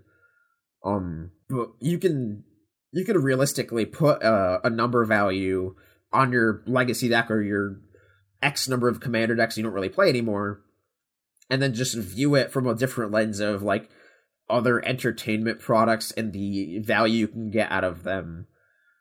Because there are other games out there that are similar to Magic that can scratch the same itch. They might not, but, like, it is worth just dipping your toes into other, I guess, more ethically monetized games is the most polite way to put it.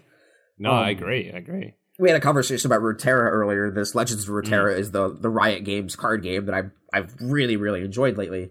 But if you're somebody with, like, 5 digits worth of money in Magic, you can just sort of take a holistic step back or just interact with somebody who doesn't view the game through the same lens as you and have them recommend just various entertainment products you could just enjoy your time with that not even just, like, provide you with more entertainment, but, like, allows you to restructure that financial investment into something that is more sound for your future, like, literally, like, and, like, putting 20K into your retirement fund or, like, into some form of, like, structural sound thing that, like, makes your life more increases your quality of life, like a car or, like, a down payment on a house kind of thing. And, like, obviously, like, people listening to this are like, oh yeah, duh, DJ, just sell your collection and buy a house, idiot. Like, I'm not saying, like, there's obviously, like, the whole avocado toast meme of, like, finances, millennial, etc. But, like, regardless of your collection size, the numbers are irrelevant. Regardless of your collection size, you can take stock of that and just sort of, like, especially in an era where, like, material goods and entertainment products are at an all-time high in terms of, like, options and choices and availability for what you can choose to engage yourself with, compared to, like, the value of, like, things that increase your quality of life, whether it's, like, shoes or just luxury goods or just, like, something that provides you a more tangible benefit that's not Magic. And like, I think definitely in regards to time too, like you say, if there's something early on, like, even if it is saving for your retirement, that's the type of thing you make impacts now, and they mean $100,000 down the line or something, you know, like, I mean, hypothetically, of course, but it's like, that's the way your retirement funds work, you know, they exponentially kind of grow. And if it is, you know, potentially a house, like, that's absolutely worth gunning for kind of thing. Whereas, I don't know.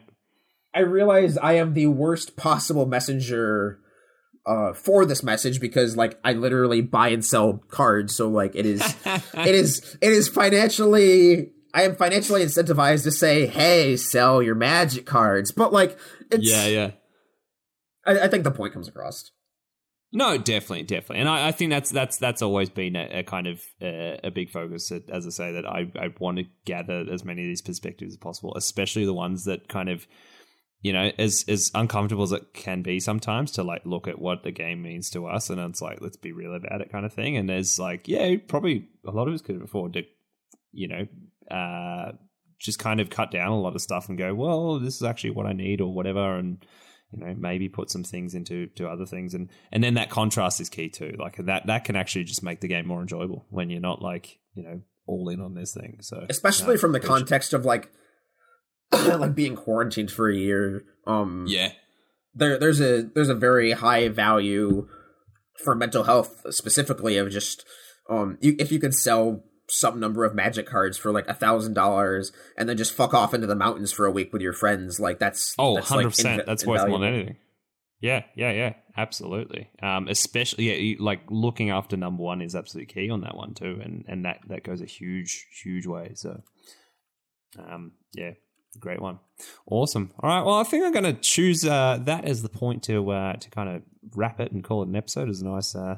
It's been a couple of hours with you. It's been good. You know, it's kind of our flow or whatever. I'm glad we didn't do another 3.75 hour one where we kind of.